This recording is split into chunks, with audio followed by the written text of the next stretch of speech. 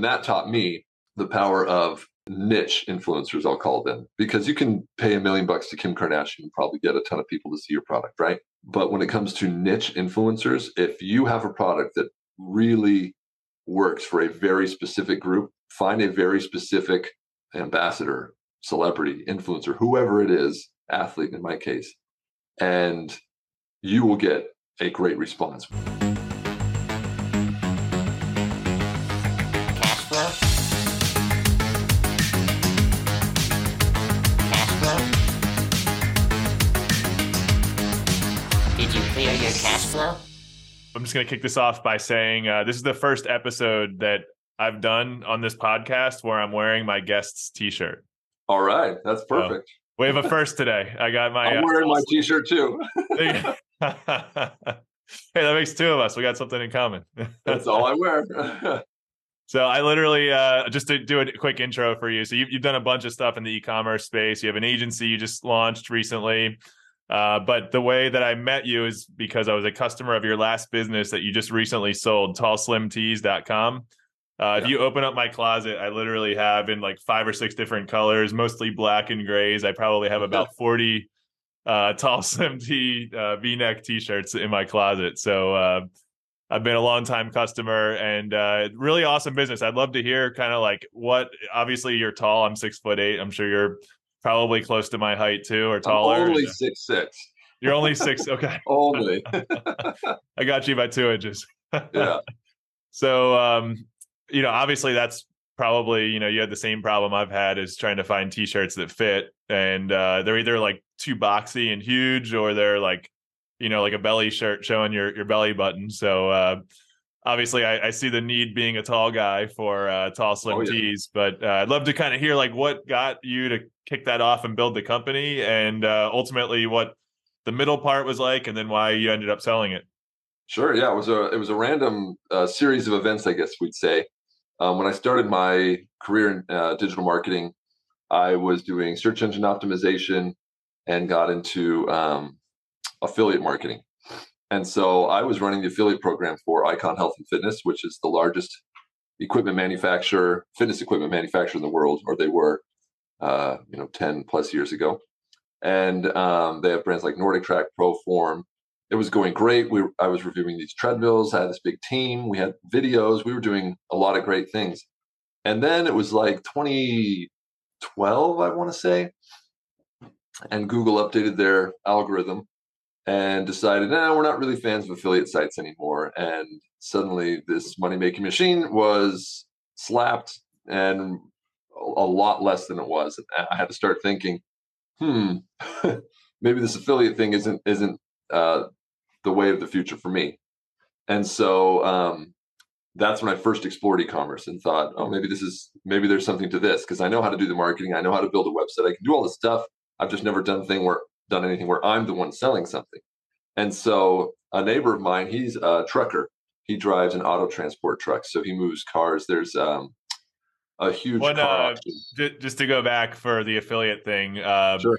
I love affiliate marketers. They're like some of the most ridiculous creative geniuses that I've met. You have to be. I've heard stories like, I just heard one this week, actually, the new Kia logo. It kind of looks like it says KN. Yeah. Someone launched a site called like kncar.com or something like that. And because just in the last couple of months since that new logo came out, there's just been this huge spike of searches for like 30,000 searches for KN cars. Yeah. So like, someone's like, hey, there's an affiliate opportunity here. I'm going to go launch a KN car website. And so like affiliate marketers, the kind of stuff they think about to drive traffic, sometimes it just blows my mind. The creativity. Very creative. You have to be. That's the only way to survive in the industry. Oftentimes sites get stale. It's hard to keep up with content because Google's just always rewarding content. And with affiliates, you just have your one little affiliate link. And now I think it was this week or last, Google's already said, we're going to start rewarding sites that have multiple links. So if you're a product review site, normally you have one Amazon affiliate link and that's how you make money. Well, now they said they're going to start rewarding sites that use multiple links to multiple stores and shops to try to discourage. They're always trying to discourage the affiliate stuff. And it's this ongoing battle. And then the affiliate marketers, they evolve and adapt. And for me, rather than evolve and adapt, I thought, I'm going to head towards e-commerce because it seemed a little safer. Amazon was taking over the world at the time. It seemed like a good wagon to hitch onto. And so my neighbor who drives that truck said, "Man, I've always got this problem. Whenever you hit a flat when you're driving on the highway on these big rigs, I can't change my tire. I have to sit there for hours and wait for a service truck to come and get the tire off and help me out and stuff." He said, "Wouldn't it be great if we could get our own tires off?" And he found this random little tool in China called a torque multiplier wrench. It looks really strange. And we ordered one in and we just branded it, and we called it the cheater wrench instead of a cheater bar that you normally use to take lug nuts off a car. It's a cheater wrench, and it allowed anyone to generate well over 500 foot-pounds of torque, easily enough to break the lug nuts off a truck and change your own tire on the road. For an owner operator, that's huge because time is money when you're driving these things. So we launched cheaterwrench.com. We put it on Amazon, and we thought, well, let's just try this, and it just blew up. We were the featured tool at the end of the year, tool of the year for Trucking Magazine. What year was that you did that? Gosh, 2012, 13, somewhere around there. And Landline was featuring us. We were just, every trucker basically had heard of us, and even competitors started to shoot up. And they all said, "Oh, we have the best cheater wrench on the road." So we had basically accomplished what Rollerblade, Kleenex, Band-Aid, all these brands have accomplished by becoming the generic phrase for your product, right? So no one called it a torque multiplier wrench. They all called it a cheater wrench, which was our trademark name. And it was great. So then we started thinking, what else can we do? And we did you like stick your lawyers on them to stop using your name? No, we were thrilled that the people that were ranking ahead of us or near us in video search and stuff like that were calling theirs a cheater wrench, because then people would just Google cheater wrench and find us. Ours is the only one with that. We stamped our logo on the case and everything. It was great. We loved it. And we thought, well, this wasn't too hard.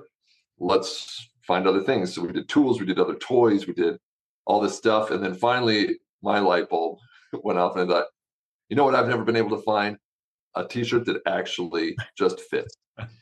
And I went to Google and I searched t-shirts for tall, skinny guys. And every result was a forum on Reddit or t-shirtforum.net or something, where the forum thread question was, "Hey, does anyone know where I can get t-shirts for tall, skinny guy?" And all the responses were, "No, but if you ever find out, please let us know." So I thought, maybe there's an opportunity here. So, well, until I found your site, the only place that I found that sells t-shirts my size is the Netherlands. Yeah, that's true. Where the average male is like 6'1" or something like that.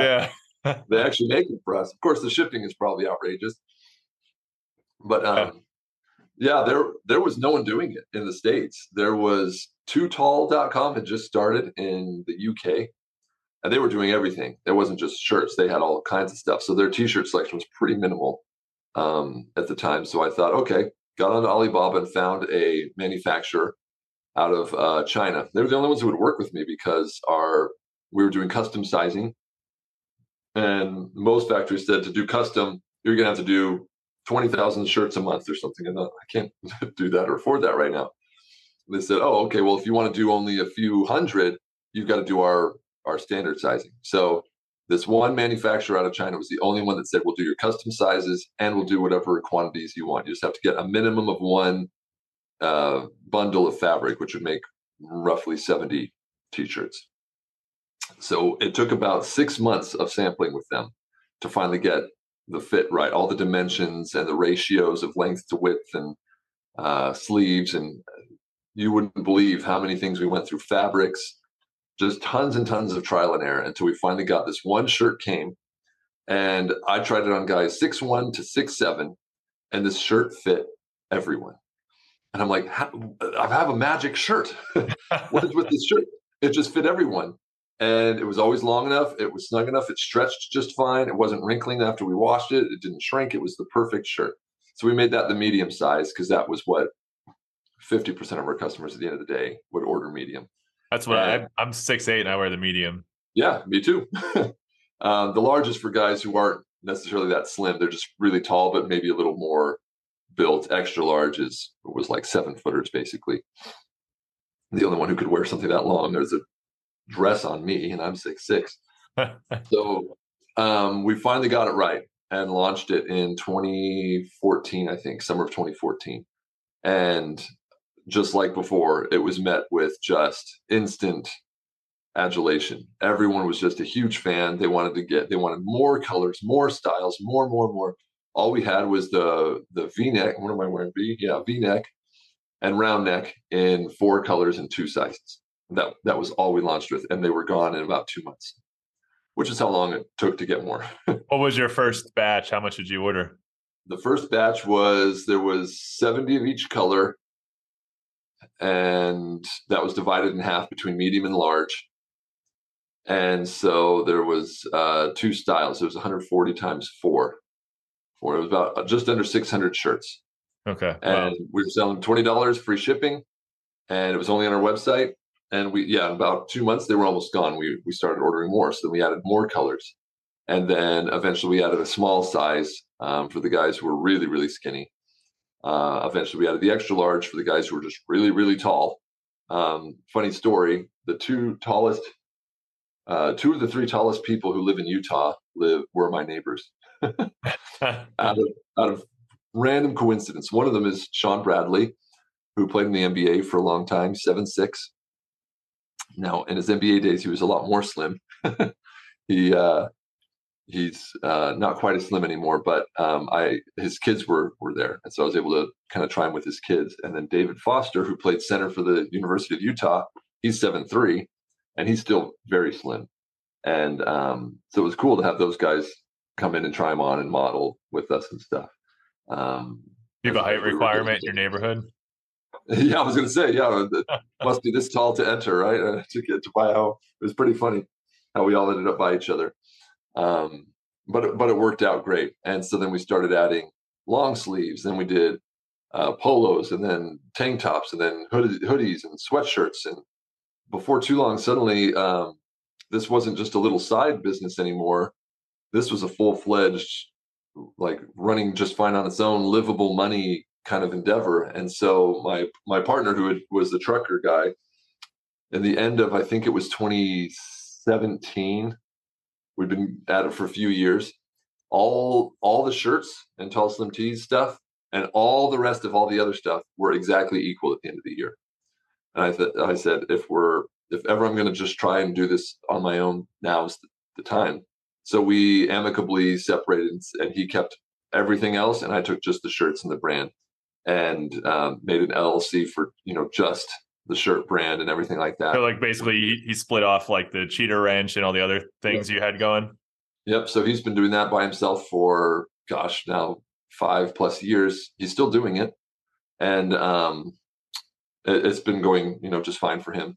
Well, it makes sense. He's the trucker and you're the tall guy. Yeah, exactly. I was like, you take the product, you knew all the tools and stuff. You're the one who made them, and it made a lot of sense, and which he was fine with, because he had a full-time job. I was working at Squatty Potty at the time. I was doing their digital marketing. That was the days of the unicorn and the rainbow poop and all that kind of stuff. That was a fun time. I got 2 of those as well, by the way. Nice. See, I was going to say, what else have you order any Balance of Nature supplements online anytime? I have to check my wife. She orders a lot of supplements, but I was going to say, everywhere I've worked, it's following you. So your marketing's that good, man. Yeah, I was going to say, I must be doing something right. So I left Squatty Potty and went to TallSlim Tees full time, only thing, and then that was all I did for a few years. And that was just some of the best times of my life. I was the only one doing it all. No one else was marketing anything. No one was selling anything. No one was doing. I just ordered everything. Came up with all the ideas for ads and marketing campaigns, and started to work with pro volleyball players. And we really took off in the pro beach volleyball space. Pretty much every pro beach volleyball athlete either wore my stuff or knew who we were. I was well acquainted with basically all of them, and it was just a great time. The reason I had to sell, though, I got testicular cancer in 2020. Oh, I'm sorry. And surgery, chemo. I had to focus on treatments, I couldn't run a business. It was just me. So unless I hired, the general manager or something, and I just didn't have it in me, and thought, it's been a good run. It was fun. I think we sort of plateaued. We were doing fine. It was livable money and providing for me and my family. So you wouldn't have sold otherwise then? I probably would have just kept it going, sure. But with that going, I thought, I need to focus on treatments. And if TallSlim Teas is ever going to become a household name and really grow, it just needs to go with someone else who's really a lot more ambitious and wants to push it and grow it. And so I sold it to the owner of Redwood Tall, who was a fairly new competitor in the space. Sam, he's also 6'5", 6'6", right around there. And he already had a baby clothing brand, knew what he was doing with e-commerce and apparel. So we took just a few months, and that was that. I had to, right as I was finishing up chemos when the sale went through. So I had the energy to at least go and box up all the inventory and send it on its way, and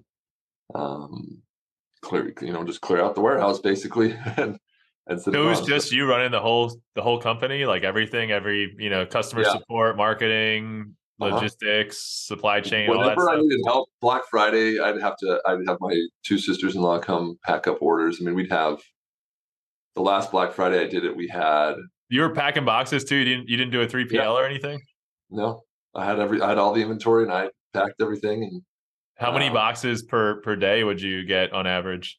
That was about 20 orders a day. Most of them went in flat rate padded envelopes. That was pretty easy to do. The boxes were for people that ordered like more than 4 shirts, basically. But Black Friday, if we had 500 orders to pack up, I don't want people waiting weeks to get their stuff. Yeah. So I'd have my sisters-in-law that live around here. I'd do a packing party. Everyone show up after Thanksgiving. Let's go pack some shirts. So that was always pretty fun to do. But it taught me a ton, though. I used affiliates because I knew the affiliate space. I used ambassadors and social media to get it out there. I used SEO, PPC, Facebook ads.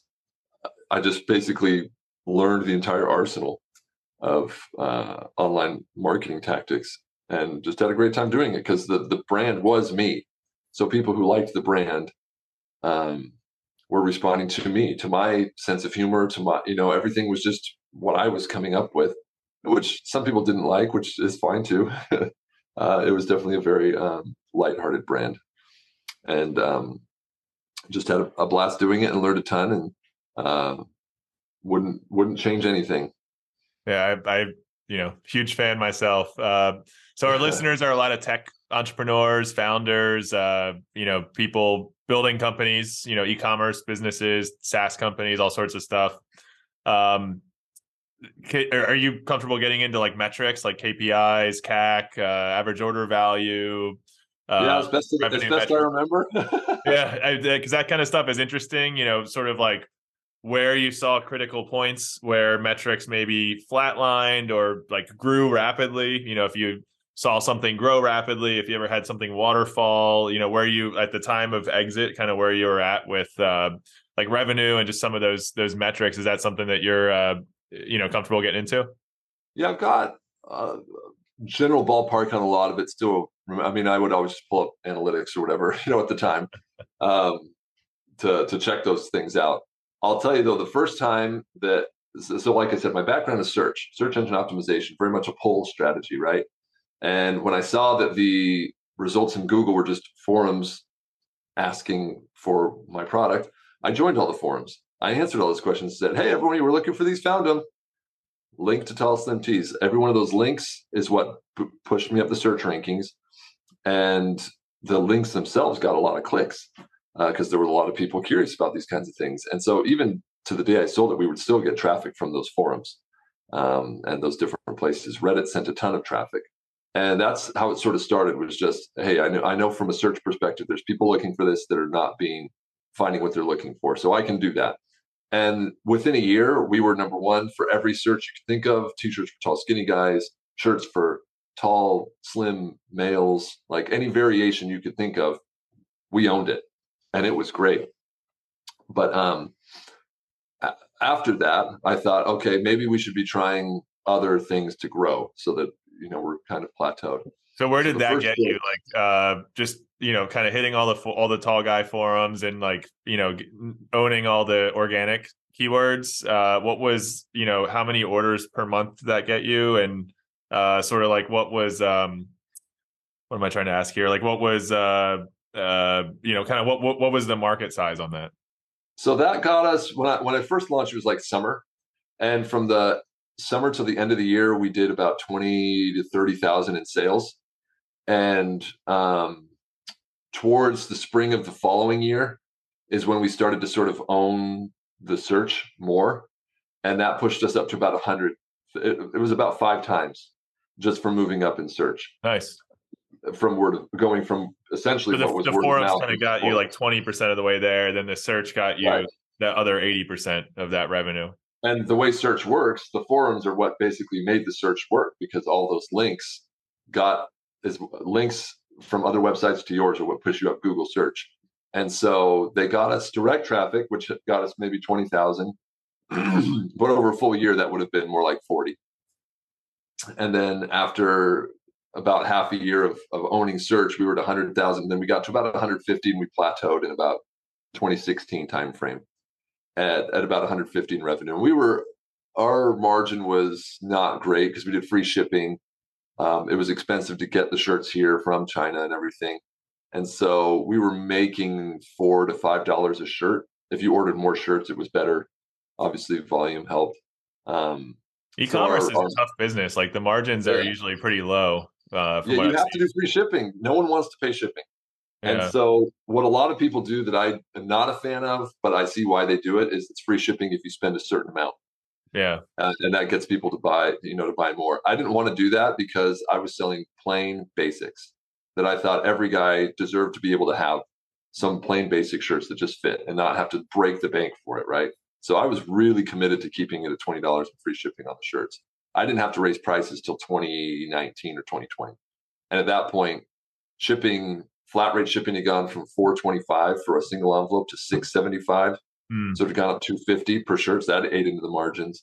My cost per shirt went from about 550 landed to about 850 landed.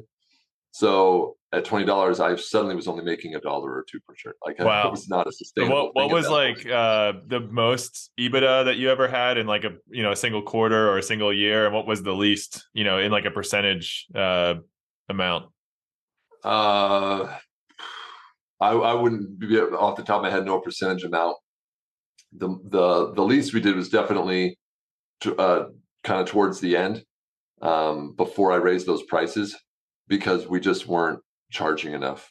Honestly, it was sad that when I had to do it, but I sent an email out. We had about 10,000 customers on our email list when I was done, and lots of really sympathetic and understanding people responded. Um, just just happy that I was still around and not having to call it quits, essentially. And so it worked out okay. It really irked me to have to do it, but it just wasn't making any money, kind of at that point. So there was this price range that had to come. But to answer your original question, before we got to that, when we were sort of hit that plateau at 150,000, we were right around that 20 to 25% margin on that. So it was good as a little side business. It's That's one of pretty good. many Yeah. e-commerce products, right? We had the cheater wrench going great. We had so it was all of them together. It was working out pretty well. But then I tried. I said, okay, I'm going to do some Google ads because I can. And no, my phone's buzzing. It's going to come down. Here we go. Don't want it to fall. Um, so the Google ads did a little something, and where I think the Google ads helped was helping me identify more keywords that I could incorporate, because I could show my ad for basically everything and see what people were searching. But where it really started to take off was doing Facebook. And on Facebook, I did retargeting. So what the strategy was is I hired a writer that would come in, and these blog posts were maybe 300 words, 300 to 500. They were pretty short, but we would just basically answer any question that had the word tall. So if you go to answerthepublic.com, it is a great resource, a great tool. Answerthepublic.com will tell you, you type in any word or phrase, and it will give you a list of questions people are asking on search engines using that word or phrase. So if I put in tall, you would get anything from how tall are the dude perfect guys to how tall is the world's tallest tomato plant. I'm checking Random, it out right now. totally random stuff. The blog, we may still even show up. TallSlim Tees might even still be there for all I know. Oh, this is Neil Patel. What's that? This is Neil Patel's tool, right? It wasn't at the time.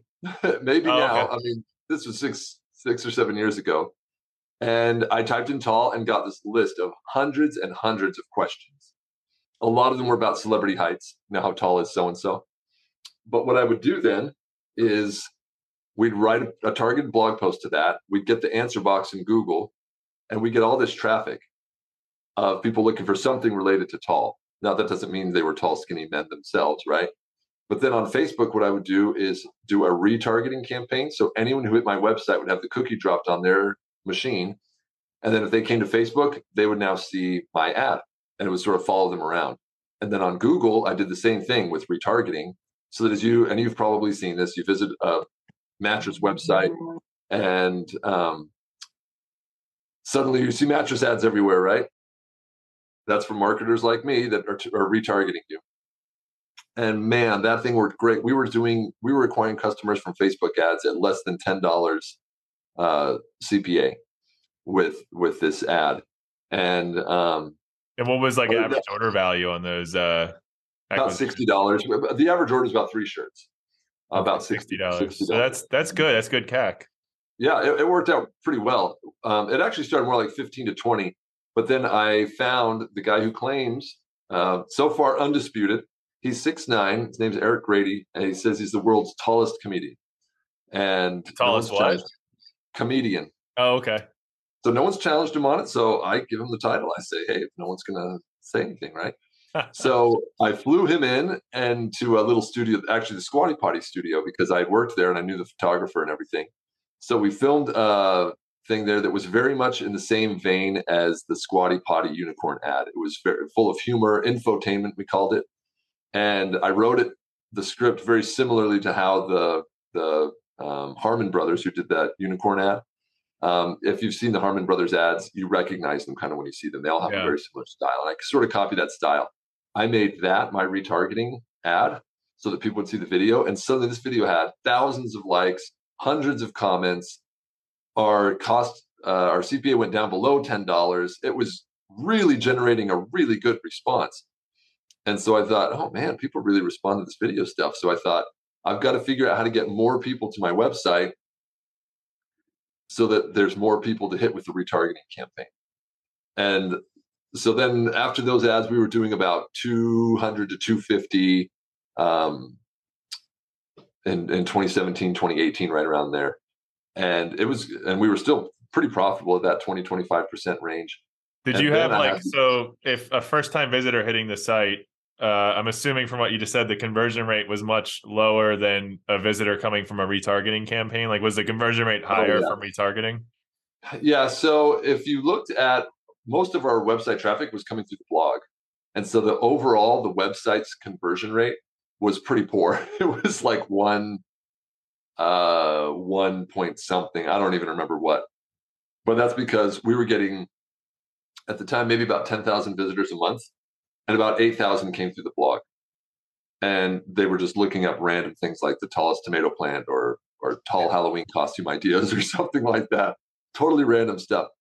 But if you looked at on Google Analytics, you can do these different reports and segments, and you can see conversion rate by landing page. And people who entered through the homepage were converting at 7 to 8%, wow, which was really high. And then people that were coming from retargeting that were referred from Facebook or something like that was 10% or more. I mean, we were crushing it with the number, which is unheard of really in the e-commerce world. What's a lot of a big traffic month for you? Like, how much traffic would you be getting? Average month was usually 7 to 9. The big months were holiday, Black Friday. We would do more orders in Black Friday than the month of October. So the whole month of October, we might do 500 orders.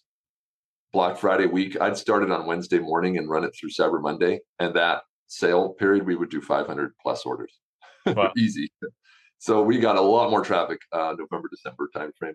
But it was actually not seasonal in the sense of we had tank tops in the summer, we had hoodies in the winter. There's always something people were coming to get, short sleeve and long sleeve shirts. So the traffic stayed, pretty consistent across the year. It was just the holidays when it would spike, which was awesome. The biggest spike that we ever had, when I was looking, researching these Facebook advertising avenues and channels, I thought, boy, you could target everything, every interest you can think of, every demographic. It was fantastic. There was only one you couldn't target, and that was height and weight. So I thought, dang it, I can't target tall, skinny people. I guess they didn't have the data, or it was some protected group or class, or I don't know how that all worked. So I had to think, what is something that tall, skinny men would be doing that I could target? And volleyball, I ran a BMI study on athletes, and the tallest athletes are basketball. Second tallest were volleyball, but the average BMI of a basketball player was something like 25, and a volleyball player was something like 21. Like, it was really low. So I thought, my people, right? Tall, skinny people are volleyball players. And so there's, unbeknownst to me at the time, and strangely, still to this day, there's no real professional men's indoor volleyball league in the United States. There's groups that have sort of tried and kind of come and gone, but there's nothing like the NBA or the NHL or something like that for volleyball, which surprised me. But there is a beach one, and beach volleyball people are very rabid fans. They love beach volleyball, and I came to love beach volleyball meeting these guys because it was just really cool that I could go to the Manhattan Beach Open, which is basically like the Rose Bowl of beach volleyball. And I'm just sitting there filming with my cameraman with some drone footage. And who walks past me but one of the best volleyball players in the world, Phil Dahlhauser. And he's just walking by, taking a stroll on the beach. No one's bugging him. All these random beachgoers, since we're away from the arena, don't even really know who he is. They don't know that a gold medalist is walking past them.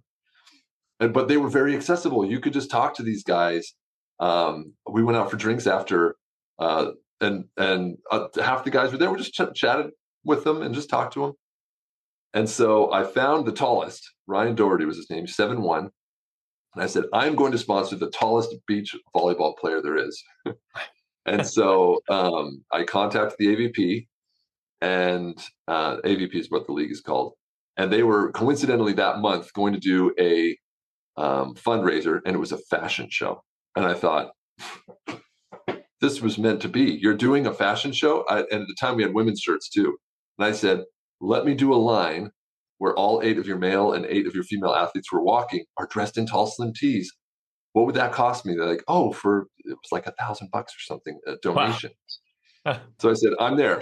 I sent the stuff. I flew in with my videographer. We made a video of it. I talked to every single one of those athletes after, and we had people locked up, ready to go. This was in October, November. The season started in May.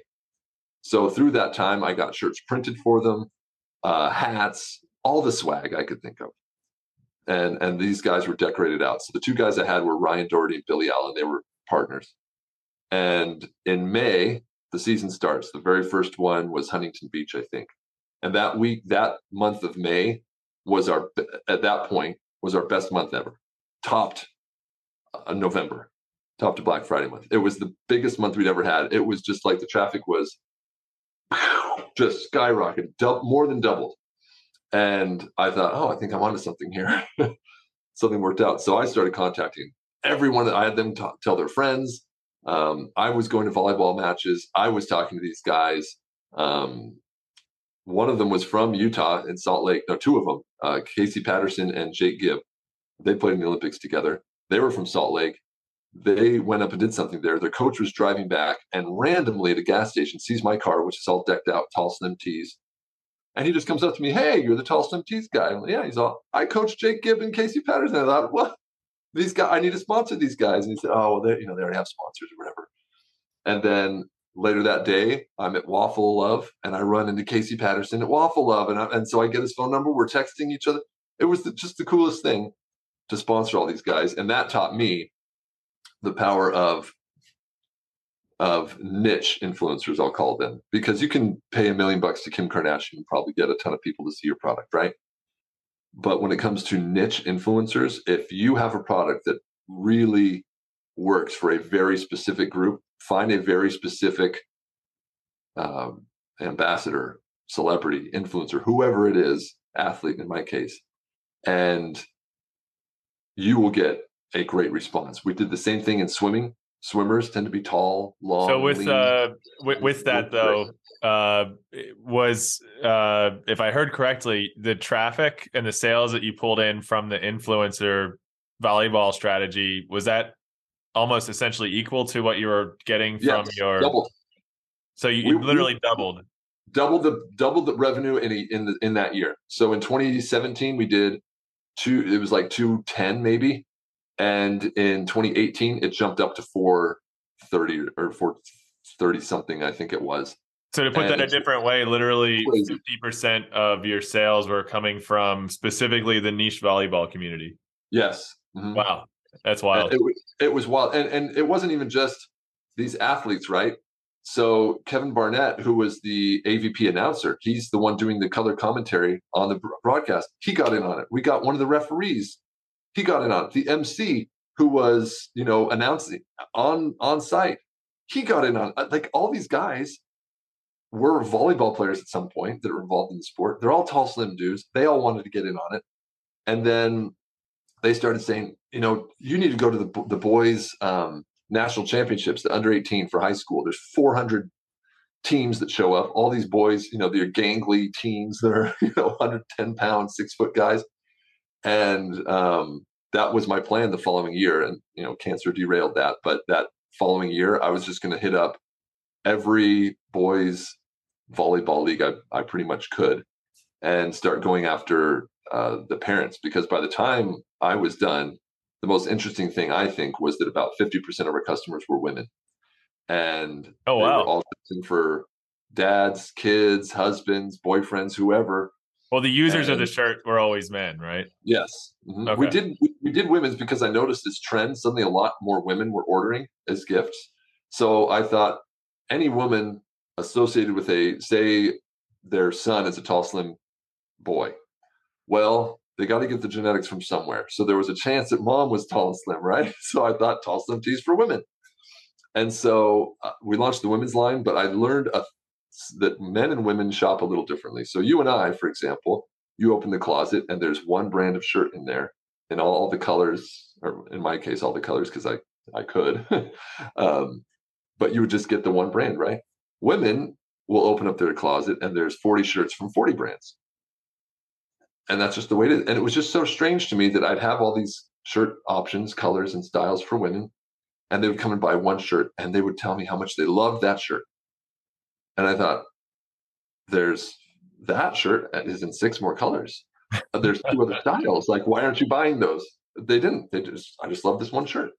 So I don't know why that was, but that's just the way men and women are different. So we ended up discontinuing women's because we were selling so few women's shirts. I needed the shelf space to just put in something else for the men, because those things were always flying off the shelves. Did you do it out of your home garage, or did you have a warehouse? I had a warehouse. After about 3 years, we needed a warehouse. Yeah. We were just doing it out of office suites. So it was just executive office suites. We ended up just getting 2 next to each other. And one of them had our computers and stuff, and one rack of shelves. And then the other one, we cleared everything out and it's full of shelves. But for 200 square feet to be spending $450 a month to rent, this one office suite didn't make sense for storage. So we got the warehouse, which was like 25 cents a square foot. Oh, wow. Worked a lot better. But man, I tell you what, I loved getting to know volleyball. I learned all the rules. I learned all these guys. I was following the sport, closely. Was friends with all these guys, still have their numbers in my phone and stuff like that. And a lot of them don't stick around and play for very long. Ryan is now, I think he's a financial advisor in Florida. They don't, play forever. Not a lot of money in the sport or something, or just injuries? No, you can't do it full-time professionally, really. Even the guys at the top, you can win the biggest tournament and you and your partner might might get $10,000 each or split $10,000 or something. There's just not a lot of money. They're trying to change that. I don't know if you remember Carrie Walsh Jennings. She's women's beach volleyball player. She won like 4 straight gold medals or something. She's like always winning in the Olympics. She started a group. What was it called? I can't remember, but it was sort of beach volleyball tournament meets music festival and mashed them together and just made like this sort of big event out of it. And she was trying to get that going to really just hype it up more and bring more sponsors and advertisers, make it a bigger deal, more money for the athletes, that kind of thing. But yeah, it's just not a very lucrative thing, which is why there's not a men's indoor league. Unfortunately, the NVL has kind of been there. They have like 6 or 8 teams or something like that. It's kind of regional, and hopefully one day it takes off, because I think volleyball is a great sport.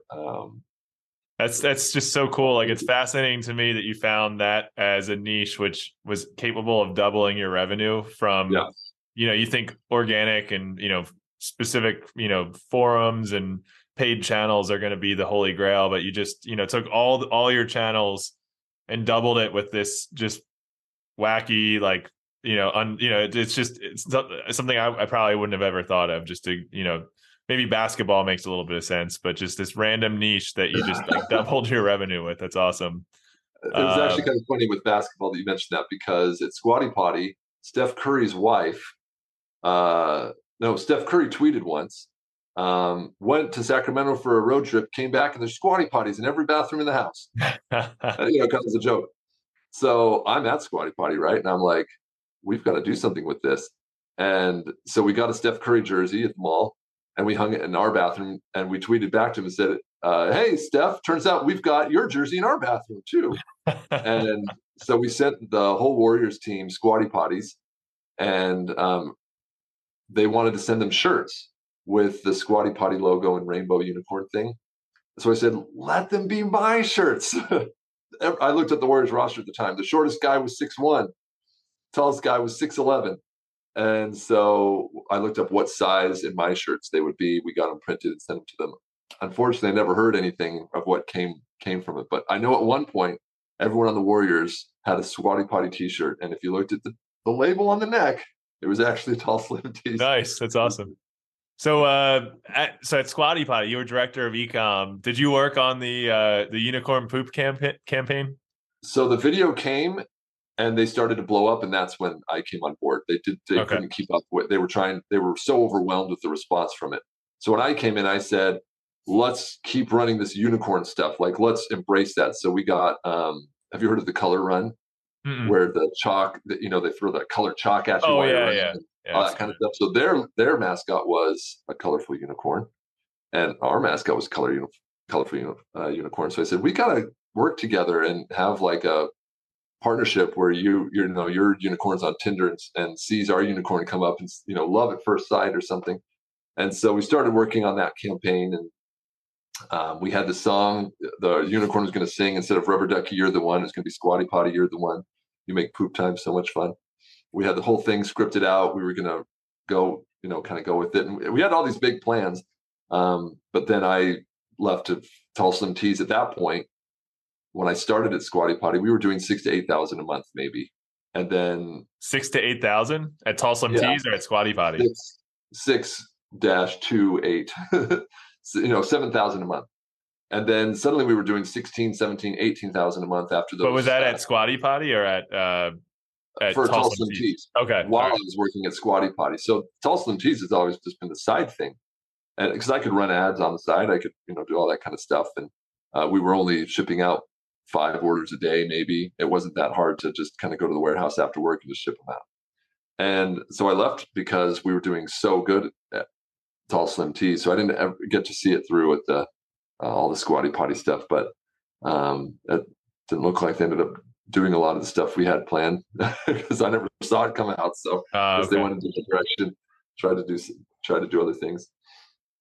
Well, as we wrap up here, do you want to plug your new business a little bit, what you're doing? Yeah. So after cancer, I took a lot of time off, just trying to get back to normal, feel like myself, get some energy again. And from the sale of TallSlim teas, I actually invested in a couple local businesses, a restaurant and a photo studio, just friends that wanted to get something going. And so was helping them with making their website and doing the marketing for it, stuff like that. And was just enjoying it. So I started Deceuster Digital, and that is my consulting business and marketing agency business where I'll build your website, do your marketing, SEO type stuff, and kind of get you going in the right direction there. Consult with you on what your online strategy is, just because I've had all this experience basically trying everything.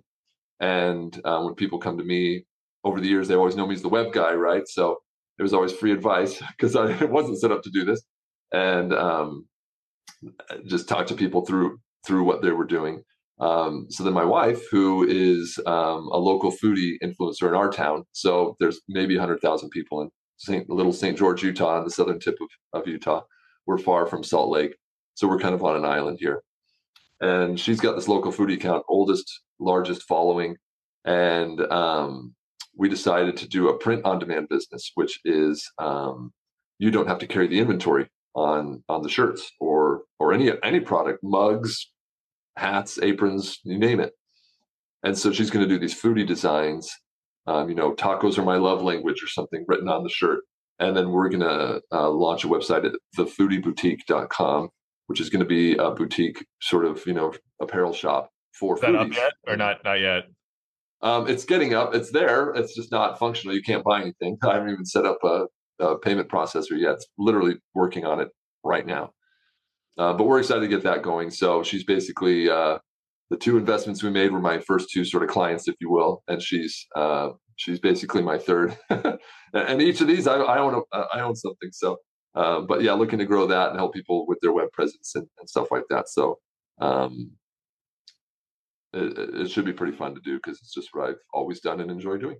Yeah, and I was going to ask you why not, why move into the agency space rather than doing another e-commerce business? And it sounds like you are kind of doing that e-commerce business with your wife, so you kind of have both ends of the spectrum there. That's cool. Yep. So it's almost like a little friendly competition. So Deceuster Digital, I'm a 100% owner of my own LLC. The Foodie Boutique, she is the 100% owner of her LLC. So it's like who's gonna outdo who, at the end of the year and stuff like that. Of course, she's dependent on me making her website and driving traffic to it and stuff. But, as she keeps up with the designs, a lot of what we're going to do is through influencers. And, there's foodies everywhere. Are you guys both 100% in on your businesses? Yeah. Oh, that's cool. So you're not working full time anywhere, and she's not working full time. Oh, yeah, cool. Love that. We're all in on this and helping our businesses that we invested in. They literally just launched in September. And so they're still very new startup, kind of phase, and trying to help them through that because neither of them have started a business before. So walking through, you might not get paid in the first month or two, or, like sometimes these take time, but they're both actually going really well and growing. Obviously with the restaurant, I am married to the local foodie, in town. So she can plug the restaurant and really put it on the map, which was awesome. And so it's just really fun to see other people, to be that sort of angel investor.